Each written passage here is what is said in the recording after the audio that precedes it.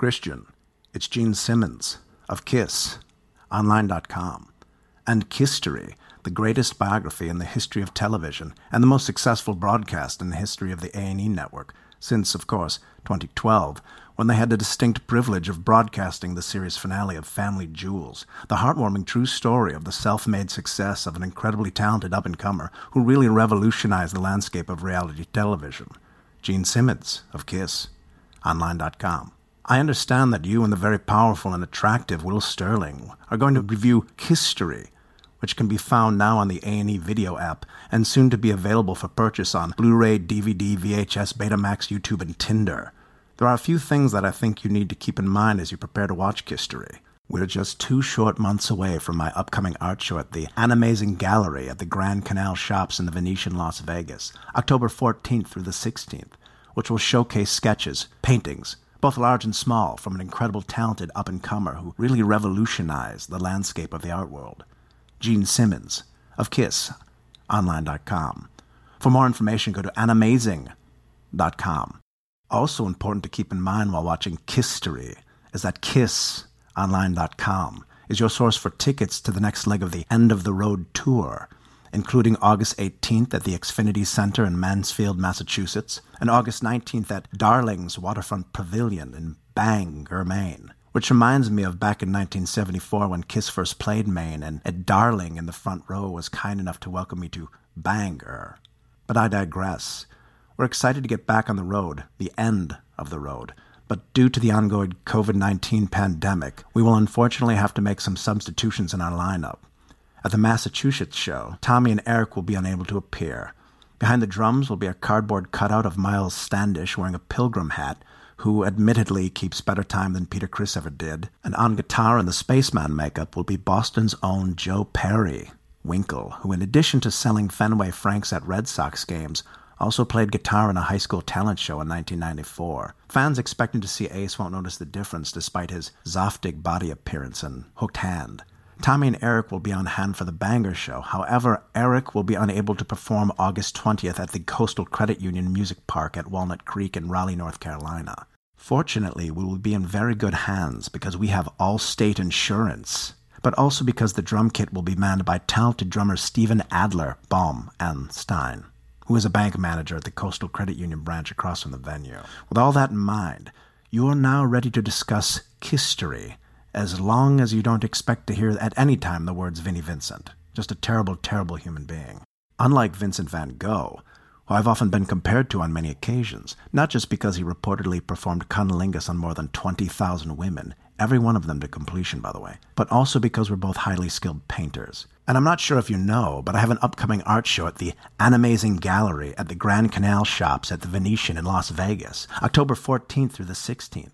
For information on VIP meet-and-greet opportunities, go to animazing.com. But more importantly, I hope you and all of Bladtcast Nation enjoy KISStory, and visit KISSonline.com. All right, Bladtcast. You wanted the best. You've got the best. The greatest podcast in the world, the Bladtcast.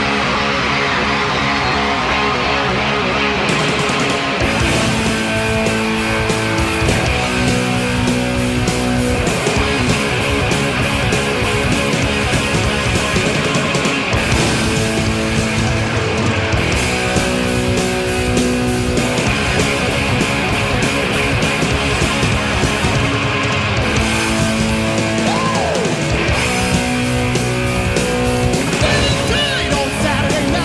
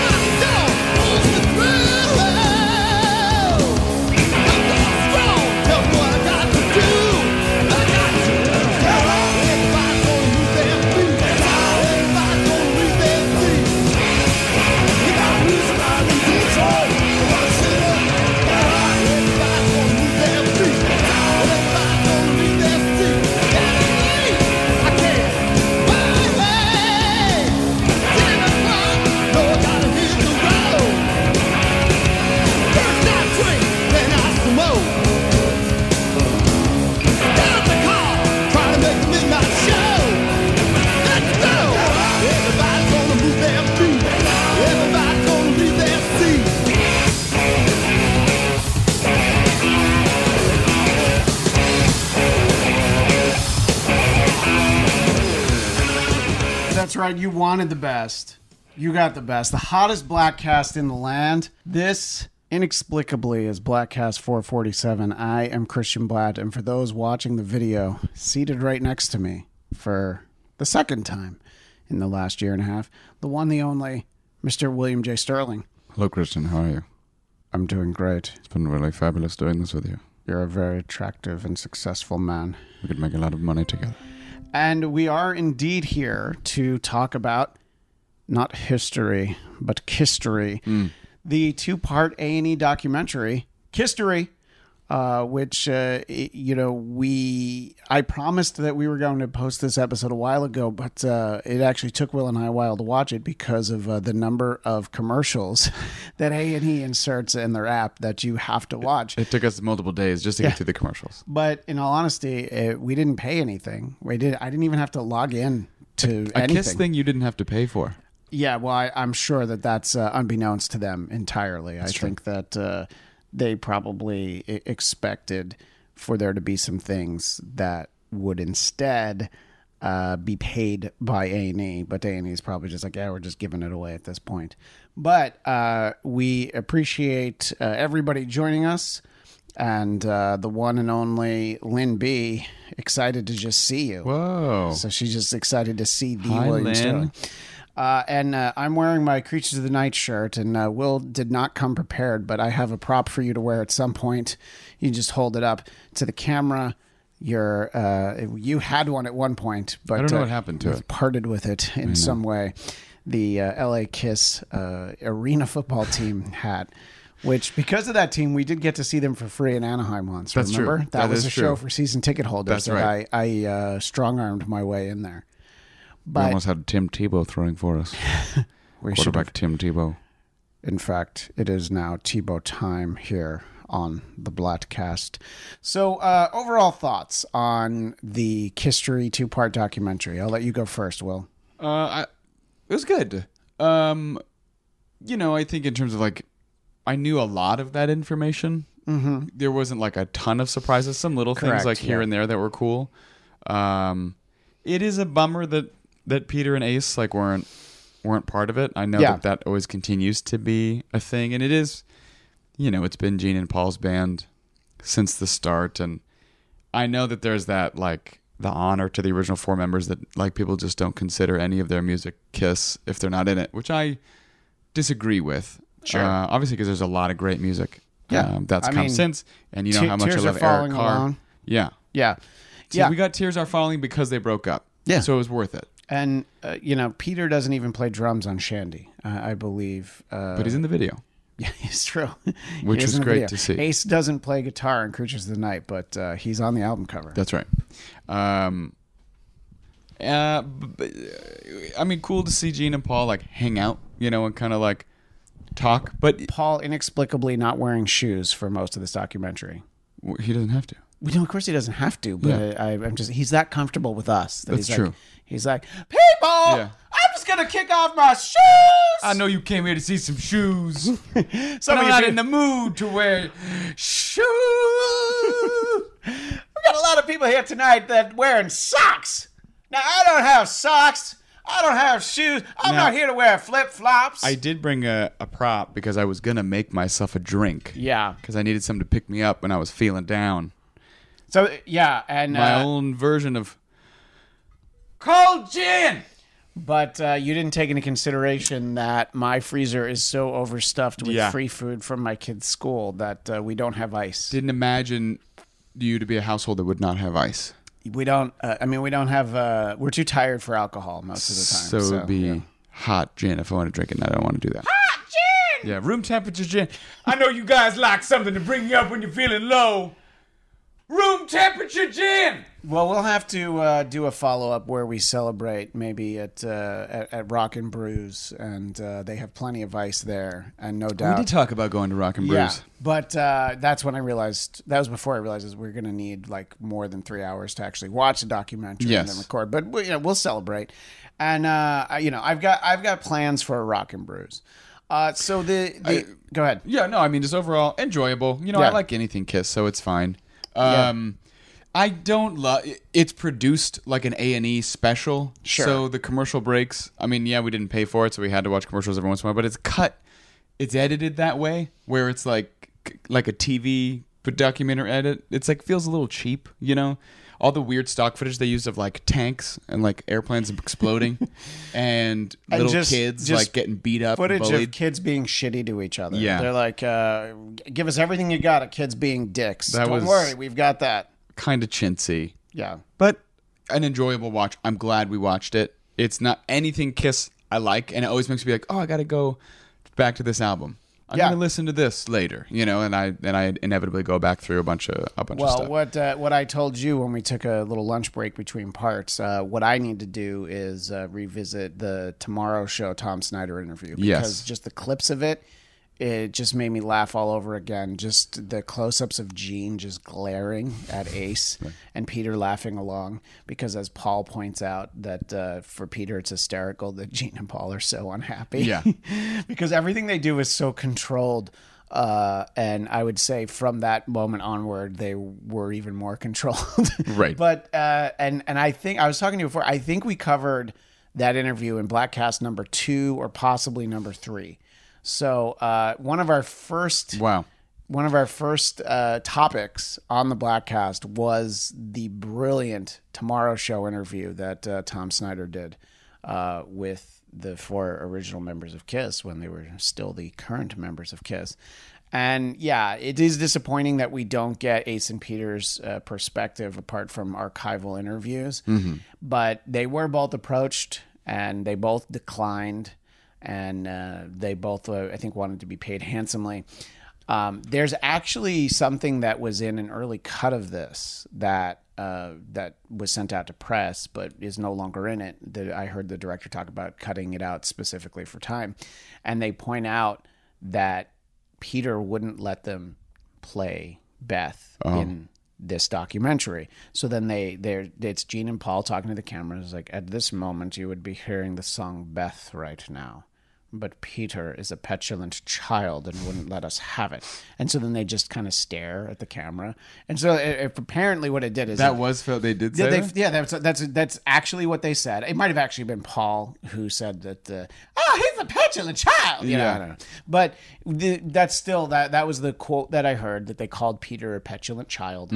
And, you know, I mean, my thinking is like, that's like song licensing. That's money you could have gotten. Yeah. Like, you know, I mean, look, the Peter Criss money isn't coming in. And I have to say that you watch it, and it's a lot of what you know if you're a fan of KISS. And you watch it and you're like, oh, yeah, Ace really had a lot of problems with alcohol and other substances. But then the bigger takeaway is like, Christ, Peter Criss is just such a fucking dick. You know, because it's like even on the reunion tour, he's just like, you know, he it's like right away he's like bigger. He's way too big for his britches. Right. And then he's like, you're going to replace, you know, and then after the farewell tour, it's like, oh, we got some gigs we can do in Japan. Yeah. And we'll give you $1 million. I don't want $1 million. I want what you make. And Paul's like, no, nobody gets what Gene and I make. Right. Do you think they make the same? They must make the same amount of money. I bet Gene and Paul make the same. They have to. Yeah. Because, I mean, they're getting profit participation. Right. You know, whereas everybody else in the band, you know, since the original 2 left, is salaried. But the idea in Peter's mind that he couldn't be replaced by Eric Singer, who is a much more talented drummer than he is, you know. Than he ever was? Do you feel like Peter Criss had a moment where you're like, yeah, he was fucking killing it? I think he had a moment where he's good. Like, if you listen to, you know, look, whenever they recorded the solos on a live, whether they were at a show or in a studio, he's good. But, you know, you're never blown away. Like, Eric Carr, I always said, was a much better drummer. Absolutely. Than Peter Criss. Yeah, that's what I say. Like, I mean, I hadn't seen the Animalize live uncensored until we watched it. Last summer, we live tweeted it. Yeah, because we try to offer up KISS content about once a year. Yeah. And then last year, we did it 3 times on Twitter. Yeah. Because we were bored in quarantine. I think that foursome is actually, like, the best they ever sounded. Yeah, no, musically with Eric Carr and Bruce Kulick. Yes. And that's when I saw them for the first time, and that's when I would start listening to the band. Yeah, that will always, to me, be the best. Eric Singer's great. Tommy Thayer, it's hard to really use him as a way of comparison because like the albums that he's on aren't the best. Right. As much as we love Sonic Boom and we can head out to Walmart to buy it, and because that's the only place you can get Only it. at Walmart. Only at Walmart.com. They must be making tons of money off that album at Walmart these days. Yeah, because that was like 13 years ago. Yeah, I was a fucking junior in college. Yeah, they must have maxed out on what they could make from it. So, but they still own it. So I don't know. They should put it out on vinyl. I mean, that seems to be what everybody wants. Yeah. But it. So yeah, I mean, it was just like they had to get rid of Peter. But it's funny because they go back and forth. They from after the Farewell tour, there was a stretch where Ace was in. First it was Peter was in the band. Ace was in the band with Eric Singer, and then there was another stretch where Peter was in the band with Tommy Thayer. That I saw that they went on tour with Aerosmith. And I remember Aerosmith insisted that they had to have at least 3 original members. I like that Aerosmith insisted that. Well, yeah, because they just knew what the revenue would be with 2 replacement members, or and look, Aerosmith's not letting almost anybody go on after them, but Kiss did close the show. Oh, really? So yeah, so Kiss, and I think that it was an every night Kiss closed the show. Wow. And Steven Tyler was like, you know what? I like an early bedtime. I just try to go home. Yeah. I got to go to bed. He's like, I'm old now. Yeah. But so it's interesting because like neither of those guys was ever that loyal to the other one. Peter to Ace, and Ace. It seemed that way. They made it kind of seem in the earlier footage in the late 70s because they were both the fuck ups. Yeah. So they could at least be friends in their fuck upness. Yeah. And like when the reunion tour starts, you feel like they're in it together because Gene and Paul are already like automatically against them. Right. Yeah. But then when after the reunion and everything, Peter and some of that archive interview stuff sounded like Ace betrayed him. Yeah. They were supposed to continue to be by making more money than me. Ace betrayed me. Yeah. Well, I mean, weren't they in the same room at the same time? Like, how did they figure out those deals? I guess not. Ace opened his mouth and probably pointed out that that's true. And look, it probably comes down to when they negotiated what their salaries were. Ace probably had better representation than Peter did, and he just got more. And it's however it works out, those guys weren't happy. But it's there was a lot of good stuff in there, stuff that we'd seen before. But it's still nice to revisit. The one thing that I think bothered me the most, and I knew this was going to be in there because I'd heard people talking about it, was just this idea that people didn't accept the greatest makeup they ever had, which of course is the Fox makeup. Yes, absolutely. As you can see on the video version, correct. The Eric Carr Fox makeup. And that's why people didn't like the band. People didn't like the band because they did a disco record, they did a super pop record in Unmasked, and then they had the brilliant idea to do the concept record, Music from the Elder. So people didn't like them because of what they were putting out. It didn't matter what the band looked like. If they had done the solo albums and then somehow, maybe even if they went from Dynasty to Creatures of the Night, I think then people would be like, oh, yeah, this is good. They're rocking again, or something, in that tone. But, I mean, they were never going to put out Creatures of the Night in 1980, because it was too heavy a record for what they would have done with Anton Fig on the drums, Right. So Creatures of the Night's a good album, though. It's a great album. It just didn't sell. And yeah. I think that they'd kind of worn out their welcome the last few years. I mean, one of them makes the point, I think Paul does, that it's like you kind of disregard the people who've stayed with you, and then the people who weren't with you weren't coming over anyway. Right. Well, and they felt like the Selling Out album was like Selling Out element was like, now there's like people bringing their kids to see our show. It was like not cool to like Kiss anymore because like parents were going. There was a great cutaway of the grandma who was like, it was a great show. I liked it a lot. All senior citizens should have Life Alert. Yeah. There's a couple of things to talk about, and in case we haven't been specific, there is the 2-part A&E documentary, KISStory, which you can get the A&E app and you can watch it. Just be ready for a lot of commercials. It is 86 minutes without commercials definitely becomes 100 minutes. Easily 100 with minutes. With a 30-second interactive commercials. Yeah, there's a lot of interactive commercials. And I remember we started watching it, and the first thing I said to you was, there's an on-screen graphic, and it says for 50 years. And I'm like, no, that's not true. They haven't even been together 50 years. Almost. So it's like the first, it's fine. Almost, or for nearly, or for more than 45 years. But no, it's like 50 years sounds better. So it's like the first thing you see is a lie. That's true. is that, and Christian, what is the truth though? That's the truth is subjective. But Gene does say almost 50 years at one point. So at least, he's being honest. And, I like that, it's mostly the opinions of the guys in the band. And by that, I mean Gene and Paul, and some archival stuff of Ace and Peter. At least they have that to pan it out. Yeah, it was good. I was glad. I was like kind of expecting them to not have say anything. And I'd be like, that's not fun. Yeah, but what I know is that, this documentary took a while to put together. There were different people involved at one point. And, the one thing about it was that they talked to, I forget what her name is now. There's this woman who was Eric Carr's girlfriend, for the last few years of his life. And they interviewed her for it, and she said a lot of things. And after she did her interviews, and you notice that they're not in the show, right? Paul re-recorded some of what he said about Eric to match what she had said. Oh, really? Yeah, because it was like, oh, I'm going to look bad if I don't. So then they end up not using her stuff, and like the Eric Carr part of the story is kind of sad because one, he got sick. And they didn't even talk about how he was in the middle of the unfortunate throes of cancer, and he comes back to do the "God Gave Rock and Roll" to You video. He's wearing a wig in that. Because really? His hair was all gone from chemo, and so that video that he filmed after the heart surgery, he's also wearing a wig because he didn't have any hair. Yeah, I mean, and I think that. Let's be honest, Paul and Gene don't want to call attention when people are wearing wigs. I'm just guessing, that maybe they don't want to point that out. That's Gene's natural hair. You see how stringy and witch-like it is? Yeah.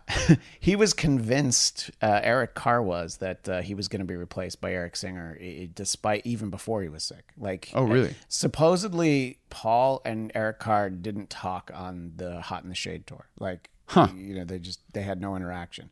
The Gene apparently was like cool with everybody, but Paul was, I don't know, because Paul did a solo tour with Eric Singer, and I think from that point on he's like, oh, I want Eric Singer in my band, and which, by the way, I mean, he could have done it any time, but he also knew that people like this guy, and then I think there's something with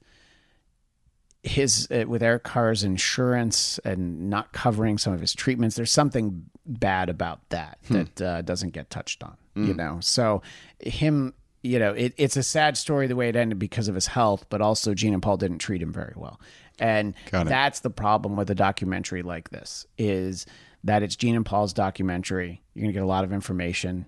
You're going to learn things that you didn't know, but mostly stuff you've heard if you're a fan of the band. Yeah. But there's nothing really critical of them. What was it that Gene said? It's like they had their addictions. My addiction was my massive ego, my ego, my huge dong and pussy. Well, he was like, I mean, they would talk about the problems in the band, and he's like, and it was really the fault of the drugs and the alcohol that really broke everything. And you're like, people don't just like do drugs and alcohol for like no reason. There's a lot of other things. Like watching that, I was like, I'd love to see like an Ace and Peter, like all the other members of KISS documentary Vinnie talking Vincent. about. I would love to hear Vinnie Vincent, Paul and Gene, and just like shitting. I mean, I love Paul and Gene. Like I love KISS, so know. But still, you talk shit about Eric Carr. Can't believe Paul did that. Unbelievable. Yeah, no. I think that they weren't kind to him at the end of his life, and that's unfortunate. That's the worst time to be unkind to somebody. Yeah, I know. That's the time to just let Literally everything the go. worst time. Yeah, he's gonna die. Yeah. But I think that their perspective is obviously important because they were there before anybody else, and then they stuck around, and there's just some like interesting choices, and some of it is probably for time. Like there's albums they don't focus on. You never see the Love Gun album cover. You hear the song Love Gun Live. They don't talk about Rock and Roll Over. You know, That's true. They don't talk about some of their huge successes. Obviously, you don't have to go through every album, but you see the Asylum album cover, which is not a great album cover. Well, it was like not supposed to be an album, right? No, that's Carnival of Souls. Carnival of Souls is they were going to do the album, and that was going to basically be Kiss's grunge album. Right. That was what they thought their next move was. And they had finished it, and then the reunion came up, and they're like, oh, no, that's what we're doing. So the album comes out. The only reason that the Carnival of Souls album came out was because it was so heavily bootlegged, and it was out there, and people could hear the songs, that they were like, all right, I guess we'll put it out. Make some money. But that's why it's like the final sessions of the band, thing. that era of the band. It is funny and very true that like they really, they created something brand new with what Kiss was in the beginning, but then they really chased trends. Yeah. For like 15 years. Yeah. And they had some great fucking stuff along the way that fit into all that. Like some of those songs, like Vinnie Vincent was a good songwriter. There's some solid things in the 80s. And Vinnie Vincent wrote songs on Creatures of the Night, Lick It Up, and Revenge. You know, Yeah. that's the craziest thing of all. For as much as they hated him, they went back to him for revenge. You know, that's funny. Yeah, but because they knew he was a good songwriter. But no, it's funny when they talk about. Because I had heard this, that, you know, Vinny would play these solos that were too long, and like, people didn't come here to see you. They came here to see rock and roll all night, you know? And that, I think, is Vinnie Vincent, just like Peter Criss, not realizing how much bigger than you the band is. Yeah. I mean, Vinnie Vincent really should have realized it. You know, he came in late. It's very true. I feel like because I'm sitting closer to the camera, we have like a forced perspective thing where like... I'm gonna. Yeah, I know. We're we're at a weird angle. I know, but I like that we have on headphones and microphones. It's because this is like our folk music tour. You know, where it's like, all right, well now we're gonna do another one about the whales. Oh, I did like seeing that Shandy video, which is great. That the filming of the Shandy video is Peter's last day in the band, at least the first time around. You know, so that was something that I think I didn't know, but. It's interesting because one of the things you talked about is sort of a band being put together. Anytime a band is put together, there's one impetus for it, and that would be the almighty pussy. The P word. Yes, the P word.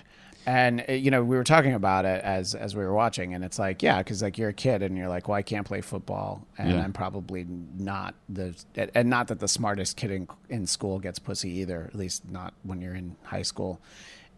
So the idea, it's true, you never know. But I know that's what 21 Jump Street was all about, the movie. Yeah. But I'll do your math homework for you. But the whole point, you know, just like, oh, that's why we're going to put a band together. And I think that the idea, you seemed surprised that they got pretty far along with Wicked Lester. I did not even realize. Yeah. And that they were offered Wicked Lester. I want to know how they came up with that fucking name. It's not a great name. My Uncle Lester's a wicked man. That's it right there. Boom. That they got a $44,000 record contract, and that's why I'm bringing it up. Yeah, even by today's standards, somebody like, hey, we're gonna pay $44,000 to do this thing. I'd be like, that's not nothing. Yeah, and $44,000 to do the Bladtcast every day the rest of my life. I'm like, I'm not gonna say no.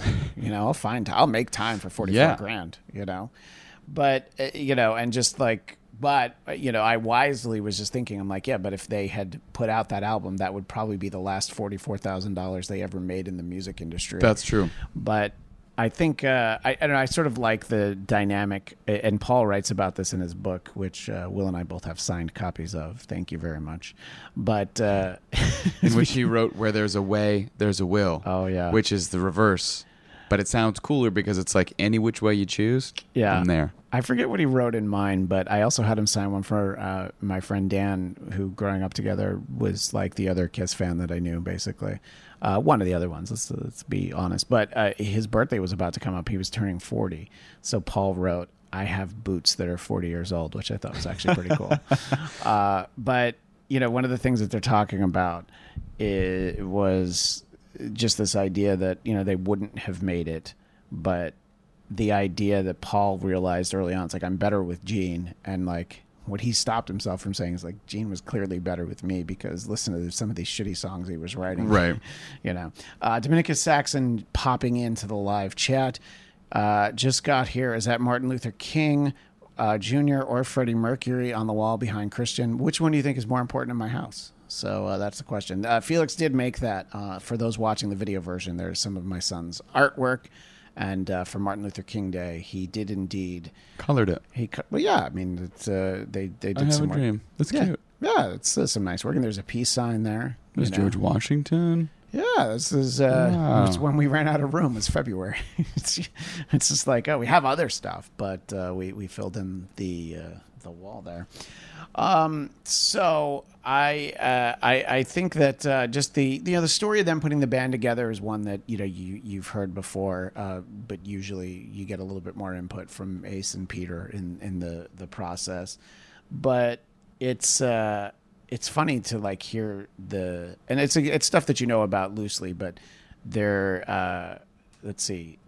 manager Bill Aucoin and then Neil Bogart at Casablanca Records just like burning through money because money and cocaine for Bill Aucoin, and I think Neil had to borrow money, and Gene's like, some people with vowels in their names, let's just say that, and I'm like, ooh, Gene, you could have gotten canceled with vowels in their names. Is that something you say about Italian people? I don't know. Look, I don't have an opinion on that. That's the opinion of the boopy. Yeah, hey, look, I don't know.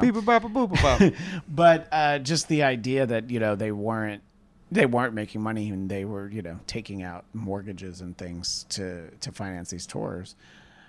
That's all fairly well documented. But then the Kiss Alive album, which it's like, honestly, when I want to listen to Kiss, I don't usually listen to Kiss Alive. No, because I want to like hear the albums. But the versions of the songs aren't the best versions of the songs.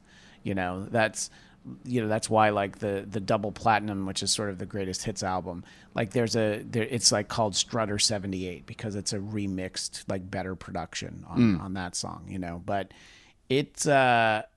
it was cool to kind of just sit there and go along for the notes that about the story, and occasionally there would be things that you didn't remember, but Bob Ezrin, the producer, talking about how Ace Frehley was really like the rock star. He was like the most rock of them, but he was a fucking drug addict. The guy was the drug addict. Yeah, you can't be a rock star, true rock star like Gene and Paul. Technically, by those standards, not real rock stars. Yeah, fucking posers. And there's a great quote from Paul that I wrote down because it was so true. Fame doesn't change you; it allows you to be the asshole you are. That's true. And he's clearly. I mean, look, I think he's talking about. In Paul's mind, he's talking about the three members that are in him, because when they're all talking about when they're going through like, here's the problems with us in the band. Right. Paul's was just like, I just wanted to get back up on the stage. Yeah. I didn't like being off stage. And I had a weird ear. He had an ear that was born without it. Which I had no idea. Yeah, I didn't know that until his book, because he talks about it. He always had long hair to cover it up. Yeah, So, what were some things that, other than Ace and Peter not being in it, did you feel disappointed? You're like, I would have liked more about this sort of a thing. It's tough because I wanted to learn more about this, like the stuff that I know, the eras I know less about. Yeah. And so, we really got, let's say a 4-hour doc, right? We'll call it 4 hours, even though it's like an hour and a half technically. Yeah. But it's 3 hours of actual like watching. Right. But it aired as 4 hours of programming out. But out of that, it's like 70% or more is up until like 1980. It's like all that time, which is the most famous time. Like everybody likes the origin story and all that stuff. Yeah. But I did want more stuff about some of the other members, like Eric Carr and Bruce Kulick, and some of the processes of like those albums and stuff. I guess I just want more of like that's not what that documentary is going to be. Yeah. Because casual viewers are going to be like, who the fuck are these people? I don't actually care. But I wanted to hear more about some of the later eras and the stuff and the struggle in between. Like I didn't know that stuff about Paul and Eric Carr. I thought that they were actually all kosher. Yeah, I think they were, at one point. And that was, when it goes back to sort of talking about bringing him in, just the idea that people didn't respond well to him. People loved that guy in the band, right. And that was why he knew he couldn't just replace him with Eric Singer. Right. Was because of the fact that, and it's funny because neither Eric Carr nor Eric Singer are particularly tall. So right. It's like, it's like, well, clearly I need a drummer who's shorter than me. Small. That's yeah. really. I love in the Animalized Live Uncensored, he's like, some lady was hitting on Eric out in the lobby. She said he looked like a little boy. Like, what the Yeah, fuck? no, and he's like, some of you out there want to mother him. Yeah. But I assure you, he's all man. I love the stage raps. That, by the way, I could have used more of Paul Stanley's stage raps. Just doing that in his interview footage? Yeah. Well, I think he should always talk that way. It's always disappointing when he doesn't. It's almost like when you call him, it should be like, "Hello! I know you want some answers to your questions. So why don't you ask?" Something went wrong. Yeah. But so the idea that...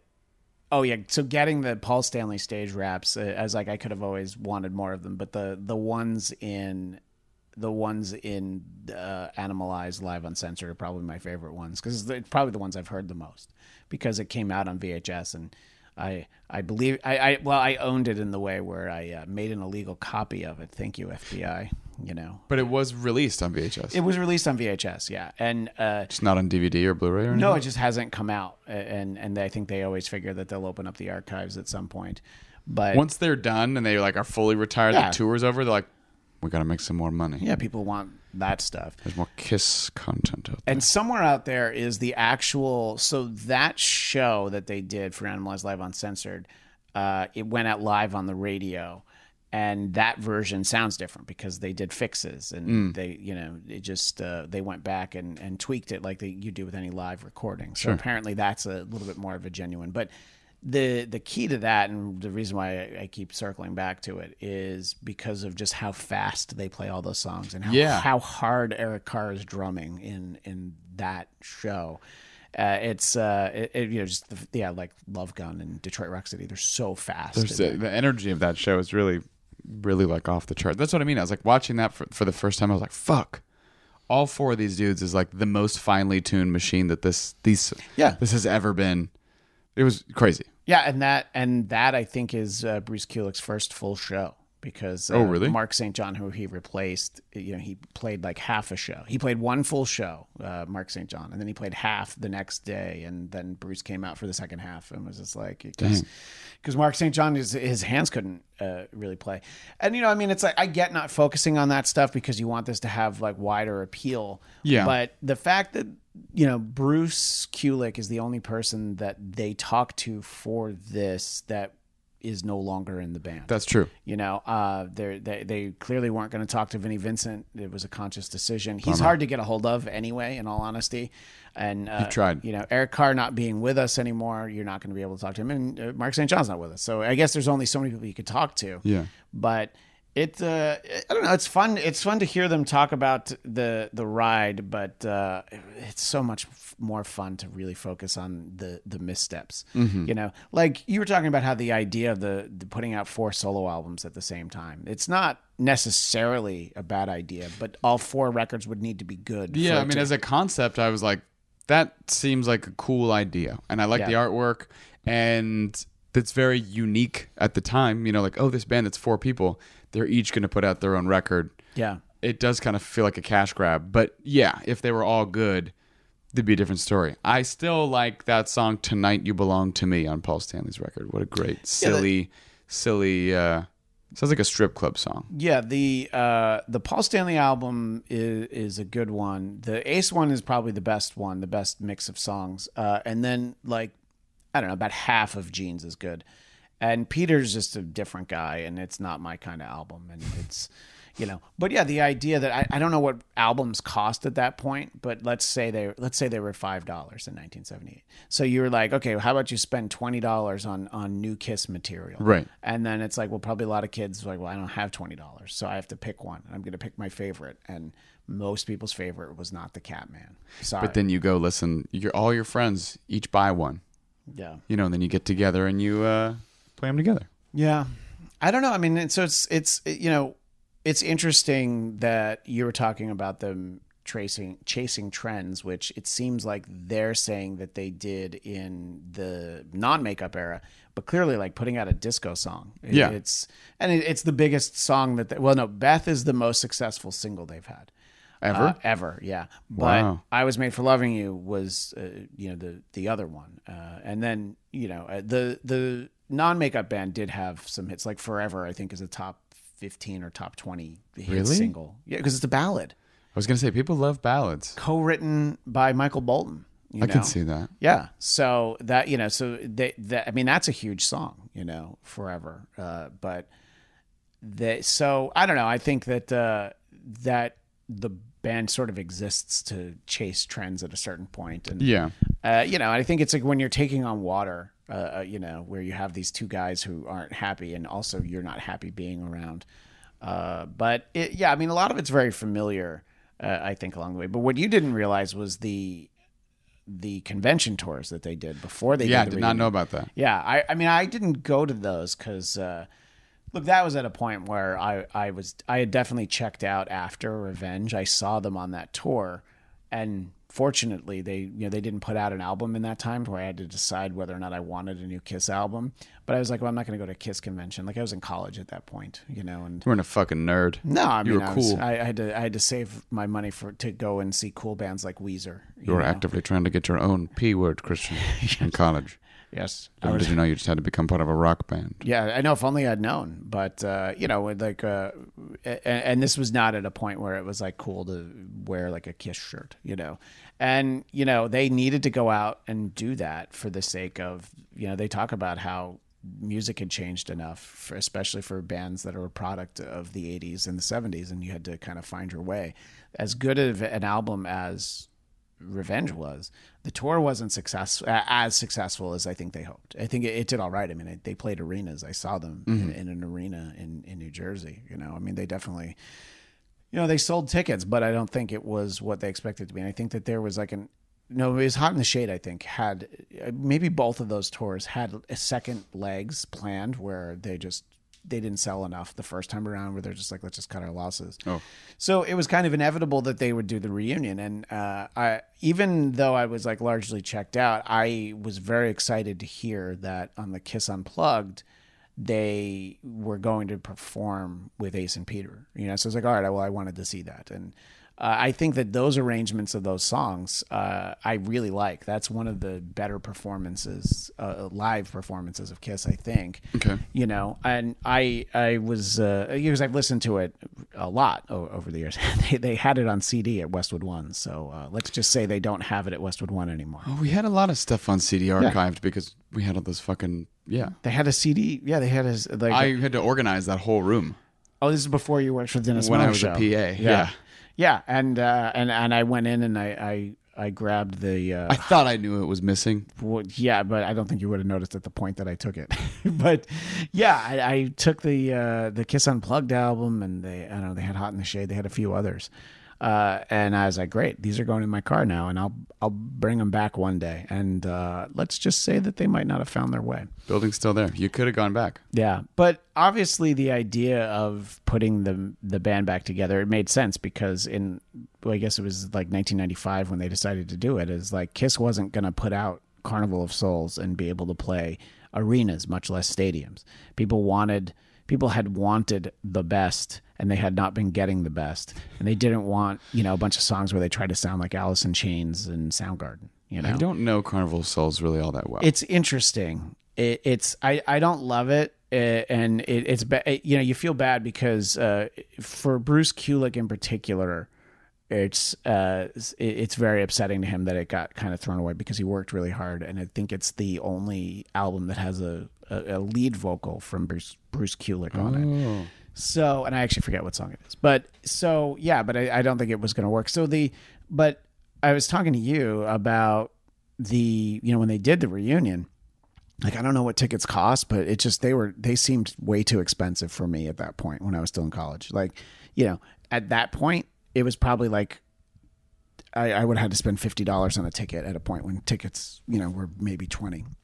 And I was just like, oh, I can't. But then when they wear out their welcome and they're going to do the farewell tour, I made sure that I saw them. And as I told you, that was the worst performance I ever saw of them.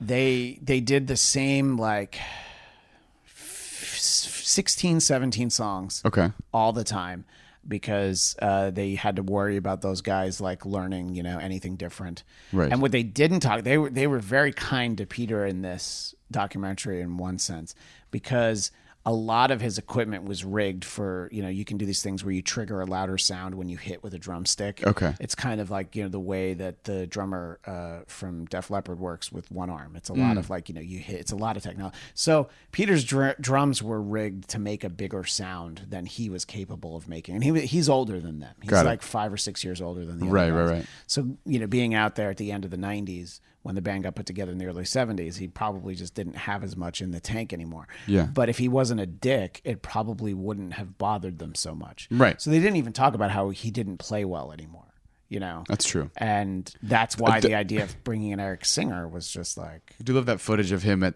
his last concert, just shoving over all his drums, like, ah, fuck it, Citizen Caning it, just like, rah! Yeah, I know. He's just knocking everything over. It's like, because he knows. And...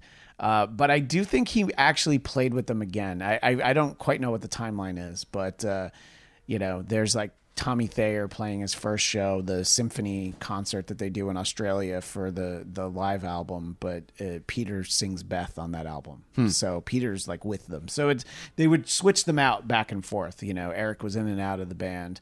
And when he wasn't in KISS, he would go back to playing with Alice Cooper. So, people like that cat man, and he's of course been in the studio for many Bladtcasts in the corner having a saucer of milk, and we can't see him right now because the camera doesn't swing just far enough, but of course he's here, and I know he hasn't been with us in studio, but we haven't been in studio together nearly as much as we used to, so like never, almost, it feels like now. Well, yeah, I know, and especially you're going to make a big move, and then we're really never going to be in the same place. You're not going to be, but you're like, I don't know. I don't want to lie and say you're 10 minutes away from me, but you're about 15 minutes away from me now. Like if you hit every red light. Without traffic to get here this morning, it was like 10 minutes. Yeah, all right. So, yeah, but Eric Singer will always be a part of the Bladtcast, whether he wants to, or not. There's a lot of same stories that get told again, though, to bring it back to Peter Criss. I convinced Peter to change it from Beck to Beth. It's like Gene tells that story in his sleep. And he even has to make fun of the fact that he's used that line so many times.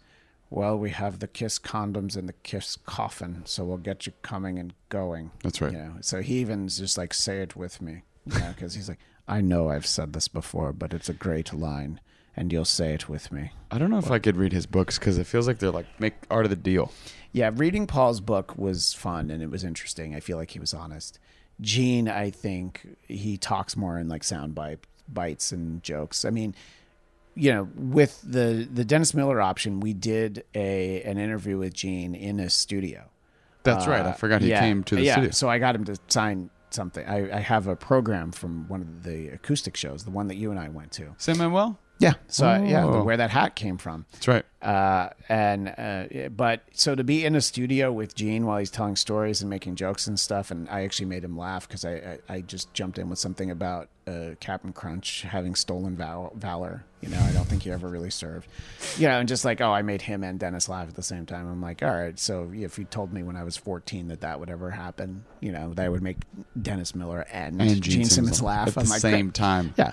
So, and I was like, oh, great, my career can end tomorrow. And it kind of did, unfortunately. But here I am still talking about it anyway. So it's fine. That's all right. We had a good run. But in any case, so he's entertaining, Gene. But yeah, I can't imagine reading one of his books. I have multiple Gene Simmons books that I've never read. But Paul's second book I actually didn't read because it wasn't like a continuation. It was more of like self-help, sort of like empowerment. I saw that he had another book, and I was like, I don't know what this is. I got a galley of it because he came on A galley? Yeah, it's a promo is what they call it. I'm sorry. I thought you were in show business. I got a galley of it. That's what they call it. It's the kitchen on a ship. Yeah, yes, exactly. They sent me the SS KISS. It's funny because like one of the things I wanted to say before is like stuff that's missing. It's probably from like clip licensing because you see them all at Gene's house and they're putting the makeup on and the outfits on for the first time in forever. And they're all going somewhere together. What they don't show is how they came out on the Grammys, and like Tupac introduces them, and that's the first time anybody saw them in makeup together again in all that time. And I'm sure like Grammy licensing clips is pretty expensive. But it's also like, boy, that would be a great moment if you could actually see that. Now, you can go on YouTube and see that if you want to. And it's like this funny thing that, Tupac is there introducing them. But, and it's just like there's a few moments that they kind of miss. And I told you that I heard from an interview with the director just some of the stuff that they had to cut out, and that they had 8 minutes on music from the Elder. And I'm like, I just wanted more. I wanted to hear more about that. I want to see somebody actually follow through and like make a movie out of it. And I was saying this when we were watching it, they have interviews from Tom Morello and Dave Grohl. Those guys alone could just finance, the ultimate like fan pick. Gina Paul could, but I don't think that they would want to. But they should just Gina Paul should do one benefit show where they play the songs from the Elder, and I know that the album's called Music from the Elder, where I'm saying they're playing the songs from it, and that'll go to finance the movie. They have played, I think they played I on the Kiss cruise. That's right. They played it after Rock and Roll All Night because that's the crowd that would lose their mind to hear I from the Elder. Yeah, it's true. Yeah, and here's our closer, and now the super secret. And they do like an acoustic set, like a Sail Away show, and they've done like medleys from the Elder. I would think that A World Without Heroes would be a song that you would play live. Yeah, but I mean they don't. But that was I think that was that was moderately successful, but then I think it was a bigger hit because I believe Cher also did a version of it. Okay. And I think she had more success with it, but it's an interesting story because of, look, Ace Frehley had a solo career, but it did not go particularly well, and I'm fairly sure by the time the band got back together he didn't have an album contract. Now Kevin Scott, I know you'll correct me if I'm wrong about that, but I don't think he did. I think he had Where's Kevin Scott these days? Still in Texas. I don't see him on Twitter. It's a great point. I haven't seen the old K Aggie 97. I haven't seen him in a while, but maybe he's just busy. But he's going to find out. I'm going to message him like, well, we did a Kiss show, so we'll probably hear from him after that. After I get in touch with him. But the idea that he could make all this money by being back in Kiss, and Peter never had solo success. Like, right. Ace would tour and promote, like the Frehley's Comet album and stuff. But Ace has an album with where he also did a version of Hide Your Heart, and somebody else put out Hide Your Heart at the same time as Kiss and Ace, and no one had a hit with it. All three of them put it out? Yeah, and I forget who the other one was. It was a female singer. It was like, it's not Bonnie Tyler, who did Total Eclipse of a Heart. It definitely sounds like it's written for that kind of performance. Right, exactly. But so the idea that they're like, yeah, we'll do whatever it takes to be back in the band, but then it didn't take long for them to be like, oh, no, we're just going to kind of be assholes again. Well, then Paul was on that album that came out like 8 years ago. He did the Origins Volume 1, and Origins Volume 2, I believe, has come out since. Yeah, Ace still puts out albums. He still does shows. The last time I saw Ace, he played his entire solo album front to back. He did all the songs in sequence, and he was like... Really? Yeah, because it's a hook for people to buy tickets to, right.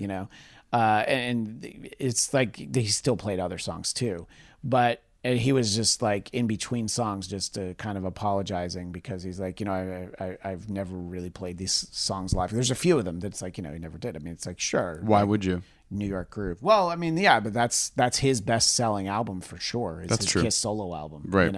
That's ultimately, oh, look at this. My friend Dan is in here, and he pointed out it was Bonnie Tyler, so I was right. She did also put out Hide Your Heart.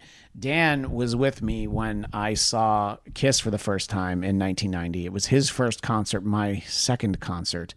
And I mentioned that story recently to when I was interviewing Mark Slaughter from the band Slaughter, because Slaughter opened that concert. So Dan and I went and saw Kiss in 1990, and it's a great show. It's June 17th, 1990. You can watch the whole show on YouTube. It's because I spent $20 for a VHS of it that summer, but then now you can just kind of find everything out there. But it was a great show, and they didn't. I'm trying to think. I don't know. I don't think Gene breathed fire on that tour. You know, I think he tried to get away from it, but then they did the reunion.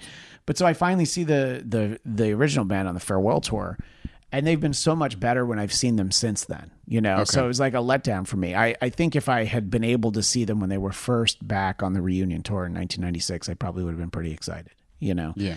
But I don't know. I because of what I grew up listening to, I like all the 80s stuff. That's kind of like my favorite stuff. That's, you know, so... but hopefully that, you know, they're supposed to go back out on tour in August, and I suspect when the audio version of this episode is posted, we might have a voicemail from Gene Simmons where he lets people know where some of the dates are that they're going to be playing. But you know, when you and I saw them, we saw them right before the world shut down. Right Remember before that? It was like a week before. It was it was like early March. It was early March 2020, and it was like the timing was everything started to close down like a week later, right? And that's when I was like, oh, I think I'm worried that I was in a room with 20,000 people. You know, because like by the end of the month, I was like, all right, I guess clearly I didn't catch this plague that we know almost nothing about, right? And I was able to enjoy the fact that like I at least went to that last really big concert. You know, I enjoyed the one at the forum. Thank you. Yeah. A little more. I think we just had much better tickets. I was gonna say, you know why we enjoyed it more? We had better seats. We were so much closer. I cheaped out. If I had known what was in store for the next year, I would have spent 3 times as much on those tickets. We both did, because it was like, let's just go. Yeah, you know what I mean? It was like, why wouldn't we go? We'll get this cheap, because they didn't sell out, so you knew that we could get like. But I do think because we were kind of further away, I think we remained seated most of the time. That I remember like halfway through, I was like, I'm kind of sleepy. I just got tired. Yeah. Well, and yeah, I think first of all, like a Wednesday. We were up in the the air is much thinner up there, and Staples Center is not a great venue, not acoustically, but sonically. Like it didn't sound as well. There was not a sonic boom. No, there was not a sonic boom. Not at all.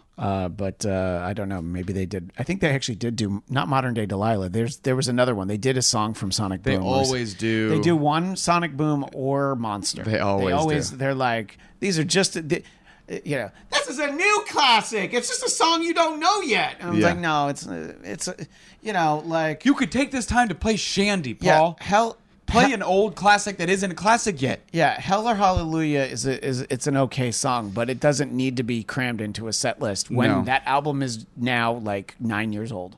You know, it's like when Monster. When you're trying to sell Monster, great, play a new song. Right. But it's like, why are you still playing a new song there? Go back to the shit that you know hardcore fans would love to hear. That you could really give them a treat. Yeah. Fucking modern interesting day comment Delilah. from Dominica Saxon. In spite of having Kiss PJs when I was 6, I never got into their music. More of a Jethro Tull guy. Well, we'll talk too fucking bad. We'll talk Thick as a Brick in an upcoming episode. Which is their song that's like 50 minutes. But he does love music documentaries or hearing history like this. Yeah, the documentary is interesting, I think, from just a historical standpoint, sociologically. It's interesting to just hear about, you know, the impact they had, and just from a marketing and success standpoint, it's always interesting to hear about Kiss. Even if you like actively hate their music and you're like, oh, Gene Simmons is a dick, which look, there's a lot of people that feel that way. I do think that it's still very interesting to hear their story. I feel like I'm at that age, and it'll get more from here, but like.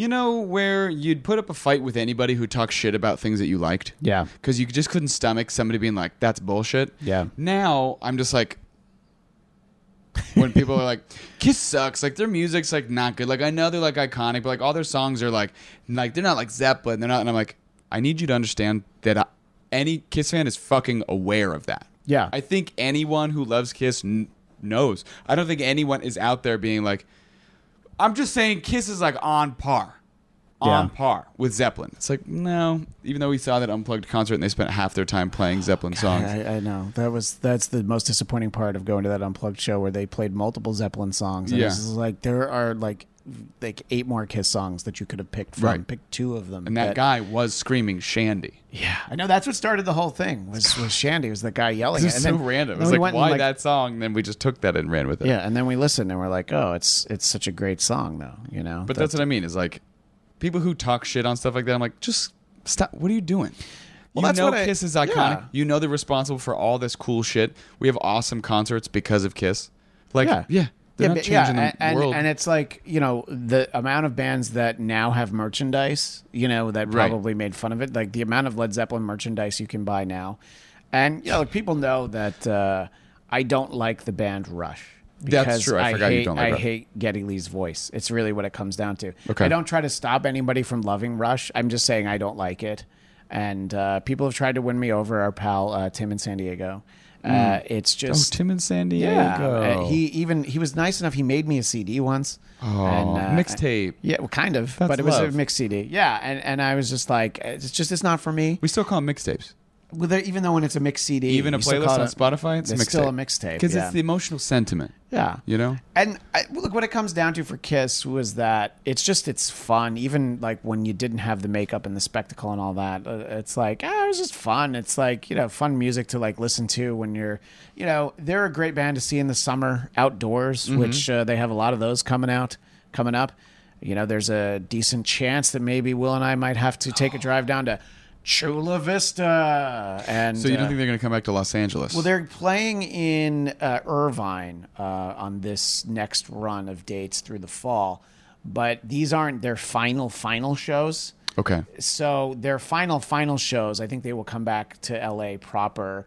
And I think that the way that the end of the road tour is working, they're not playing the same venue more than once. So the expectation is maybe they'll do a couple nights at the Hollywood Bowl. So that would be great because I would love to see them there. And I, as long as I've lived here, they've never played at the Hollywood Bowl. They played Staples a few times. They played, I don't think they even have played Dodger Stadium for a full show in a while. So I'm excited to see them more. And that's what it really came down to from watching this was like, oh yeah, I definitely want to see them again because that show that we went to right before, all the lockdowns and the throes of COVID, it really was like, oh, I kind of want to do over on this. Like, I should have spent more money on these tickets. Well, that's the thing is like, I don't know when we can guarantee will be like the last time that we will ever see them. Yeah. But whenever that is, I'm prepared to spend like a pretty fucking lot of money. Yeah, I think I'm not crazy. I don't need to spend money on the meet and greet just because I've already met the two of them that matter. It's true. But but to get like whatever the meet and greet like $1,000 or $1,500 tickets is the first like 3 or 4 rows. I'm like, how much is row 10? Yeah, or row 15? Because we were in like row 30 or something, and that was great, especially because I'm gonna come out there. Yeah, when he comes out. Yeah, that was great. We were right by where he came out. But I was just like, yeah, I'd like to be sort of on the floor. If they do anything where it's general admission on the floor, that's what I really want. I don't do that for anybody. I don't stand for concerts anymore unless I have to. I would do it for Kiss. Well, when we were even 30 rows back, everybody's standing. So if you're sitting, you can't see anything. But it's like modern day Delilah. All right, I'm going to sit down. Yeah, sit down. Let's breathe or get another beer. It's a good time. Yeah. You get a $90 Kiss get ale. Another Kiss cocktail. So I recommend people watch it if they love the band, if they hate the band, and if you hate the band, send me a message and let me know what you thought of it because I think it's still interesting. And look, Gene and Paul don't come off great through the whole thing. They're fairly honest, but they're not in the business of anything that makes them look bad. It's true. So that's not part of their bottom line. But I don't know. I was glad that they did it, and it was fun. Had an excuse to have you come over for an afternoon. Yeah, we spent 4 hours together watching Kiss. Which the next time we spend 4 hours together watching Kiss, will have to be when we go to a Kiss concert. And true. To get the full 4 hours, we'll tailgate in the parking lot beforehand, and we will definitely, probably on my phone, we'll watch Animalized live uncensored. And if you think if we're blaring that through the car speakers, just think about how many people are going to want to hang out with us. Yeah, absolutely. Like everyone. Yeah. They're going to be like, oh, man, is that Animal? Oh, great. Yeah. So, and as long as they bring beers, they can listen with us. Yeah. Anyway, I don't know that there's too much more to it, and that's kind of the thing. What I hope, especially because I want 8 minutes on the Elder, what I hope is that this a released version. This comes out. Kiss will want us to purchase this. There's probably a window where A&E has exclusive like broadcast rights, and then Kiss will sell it to us as a stream, as a DVD. as a reel-to-reel tape. It's coming back. Trust me. I've trademarked all reel-to-reel tapes. And I will rewatch it if there's like another, I was going to say another hour of footage, but especially if there's like 2 more hours of footage. I will come to your house personally. Yeah. If you spend a lot of money on this, I will come to your house and I will tell you all the things that Peter Criss tried to do to me sexually. Would you like me to tell your stories? I will give you my own personal Gene Simmons vault. I will open up the vault in my mind and tell you everything that you'll ever want to know. In the 70s, I hung out with H.R. Puffin stuff. I just felt like that would sound funny in that voice. Reported to HR after that. It was a bad time. But, Will, what I think you don't even realize is just sort of the way that the timing and the release of all the Bladtcast episodes are. The next episode that we're going to do, so Bladtcast 448, is going to be our Suicide Squad, the Suicide Squad special. You have these banked up? Yeah, I've got a couple of Black Widow shows and some artist interviews, musician interviews. You would do a couple of Black Widow shows. Well, here's the reason why there are multiple Black Widow shows.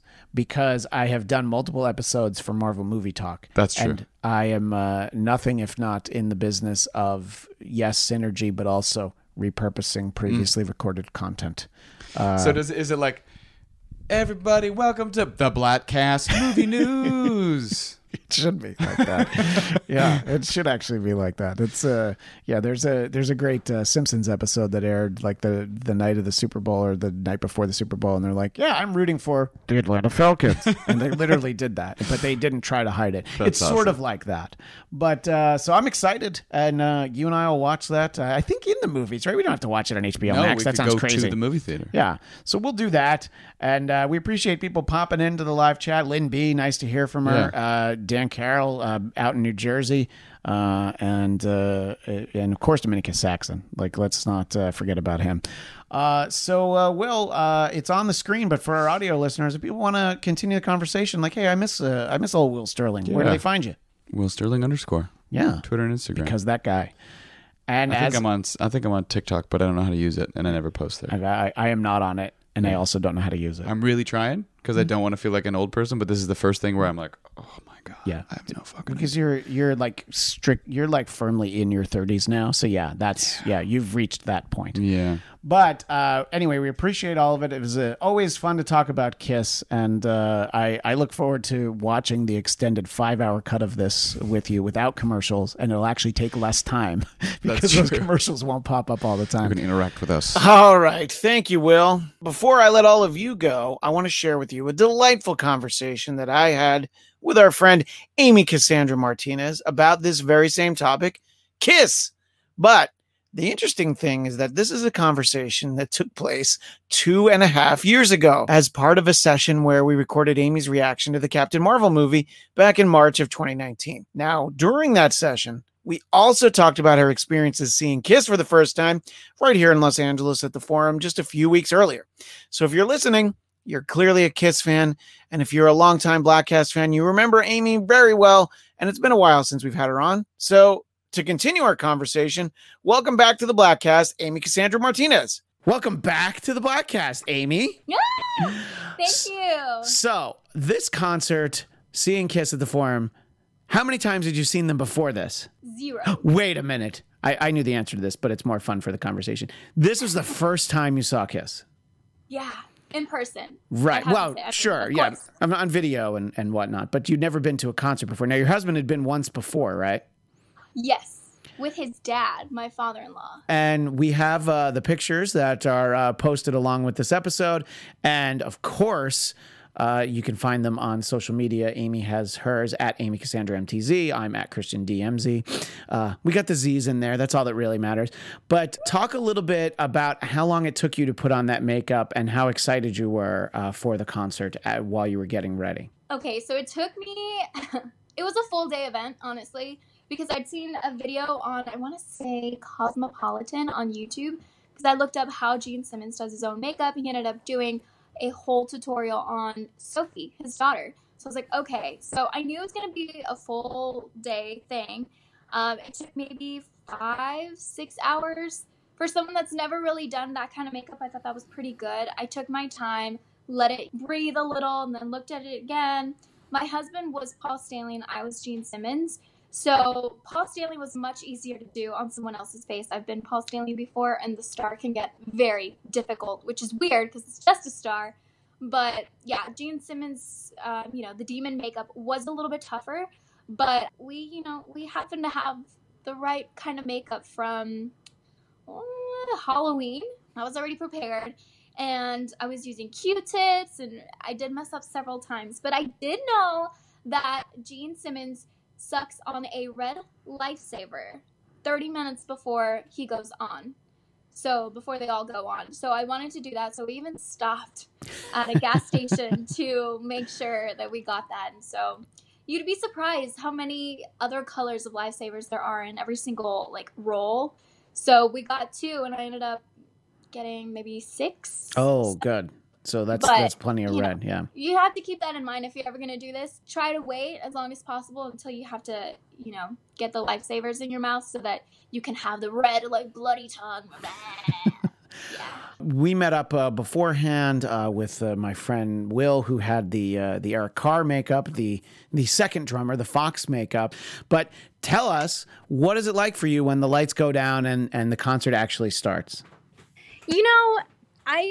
I have a lot of goals in life, and one of them is to go to more concerts, because there's a feeling that you get when you realize, holy moly, I'm actually here. I'm going to see this band in concert. And that hit me when they started singing. And I was like, and I'm not even kidding you. I mean, KISS has been a big part of my life since I was a kid. And it reminds me a lot about my mom, she passed away almost, 8 years ago. So the moment it happened, I started crying, and I was like, whoa, I was so not expecting this. And I'm sure that there's a lot of people out there that, when you finally see someone in concert, you're like, wow, I can't believe I'm here. You've seen them on, tour, through social media, or even, heck, we used to watch Gene Simmons' Family Jewels. It had been a long time coming, and for me to finally be able to attend one of their concerts and to see that live was an out-of-body experience. And then everything started happening, and I was like, woo! It was just so loud. Yeah, it's so loud. The stage show that they had for this tour is great. And, all the different moving pieces, the ways that they're raised up and moving around, and Paul flying through the air. And as I told you, my seat was actually right next to where he flew over to. So that was a lot of fun, because I've seen him do that before, but I'd never actually been right there. So that was great. So yeah, it was all very exciting. It's always very exciting to see the band. And I will tell you, as cool as the makeup and the costumes are, the first time I saw them in 1990 was when they didn't have the makeup. And even that was the second concert I ever went to. I was just I was blown away by that. So just imagine it's that level where you're adding in a whole other dynamic when you see them, when they're doing the makeup and the costumes and the bigger stage show. So what are some highlights and favorite songs that you got to hear during the show? Beth? Yeah, I think that's a really, I really like that, the way that they do it, where, Eric comes out at the piano and then everybody kind of comes out and stands around him at the end. I thought that's kind of a nice way to start off the encore. Rock and roll all night. Sure. Yeah, my wife always likes all the confetti and everything. That's always her favorite part. The confetti was so cool. I stashed some away in my clothes as they were falling, and I was like, I'm going to save you for later. And I'm sure I have them somewhere, but it's just kind of in the moment. You're like, I'm going to cherish this one little tiny piece of confetti for the rest of my life. I filled up the plastic bag that had my $75 t-shirt in it, and you'd think I'm joking, but I know that Amy doesn't think I'm joking because she was there. Because it was long sleeve, it was $75, but it was the one I liked the most. So, if they were a little cheaper, maybe I would have bought 2, but that's all right. Oh. So I stuffed that bag with some of the confetti. And then 2 days later, my wife's like, what are you going to do with this? And I'm like, nothing. So I threw it away. Yeah, but in the moment, you're like, I was so excited. I need it. Of course. Yeah. So, and it was, it was such a fun show. And, I've seen them in recent years, and obviously all the way back to wow, almost 30 years now, I guess, back to 1990. And it's hard to say, you know, whether one was the best or not. It's hard to compete with the first time you see somebody. But, I mean, this was certainly the best stage show that they had. And, you know, just all those people being there, so exciting. And the Forum in L.A. was redone, I don't know, within the last decade, last like 5-6 years. And it's really only used for concerts now, so it has great sound.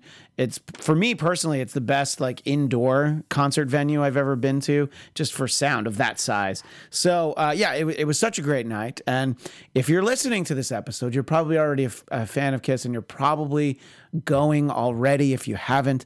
But if you're on the fence and you even, you know, maybe you're just like, oh, I kind of like them, it's going to be a great night. I strongly recommend, Amy, that people check out Kiss on the End of the Road tour. Oh, for sure. And I mean, whether it's really the end or not, I think we should not necessarily pretend it's the end, but kind of cherish it, because you never know, you know? Yeah.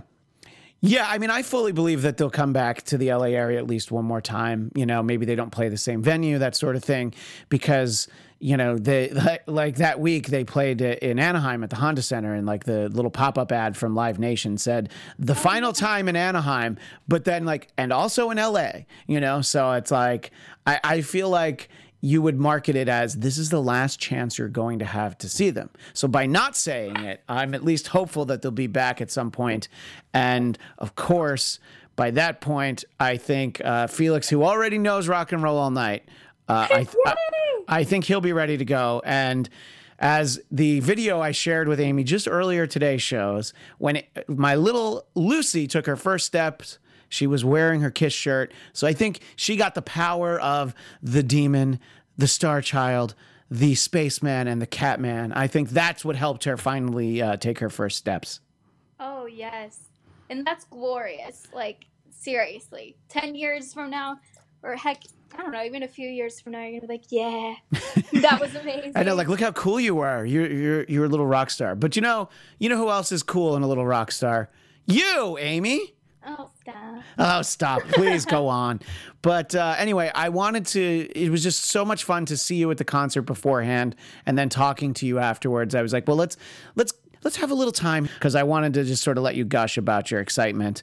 And I assume your husband, even having seen him before, I'm sure Mickey really enjoyed it, right? Oh, yeah. I think every single time you go to a concert with different people, you're going to experience different things. And I'm sure, like, he was probably looking at me and being like, wow, she's, like, really into it. I don't know. I think people underestimate how crazy some of us can get at concerts. Yeah, and just like, how good the show can be, you know? So yeah. Well, you know, I like to hope that we'll get a chance to see them again, and then we can talk about it on the Bladtcast again. But as we always tell people, they can find you on social media at Amy Cassandra MTZ, and that has links to all the different places that you do things, so including the Bladtcast. Amy, yes. Thanks so much for taking some time to chat with us. I'm going to put you on the spot and say you'll have to be back soon. Yes. Thanks again, Amy Cassandra Martinez, on social media at Amy Cassandra MTZ. And of course, thanks to Will Sterling. And a Kiss episode would not be complete without a huge thanks to the one and the only Mr. Rob Lorich. Also, thanks to all of you. And we will see you for Bladtcast 448. Which is our Suicide Squad review featuring myself, Agent Starling, Captain EO, and the Raging Rhino himself, John Nolan. That'll be next time on the Bladtcast. Beth, I know you're lonely, and I hope you'll be alright, 'cause me and the boys will be playing all night.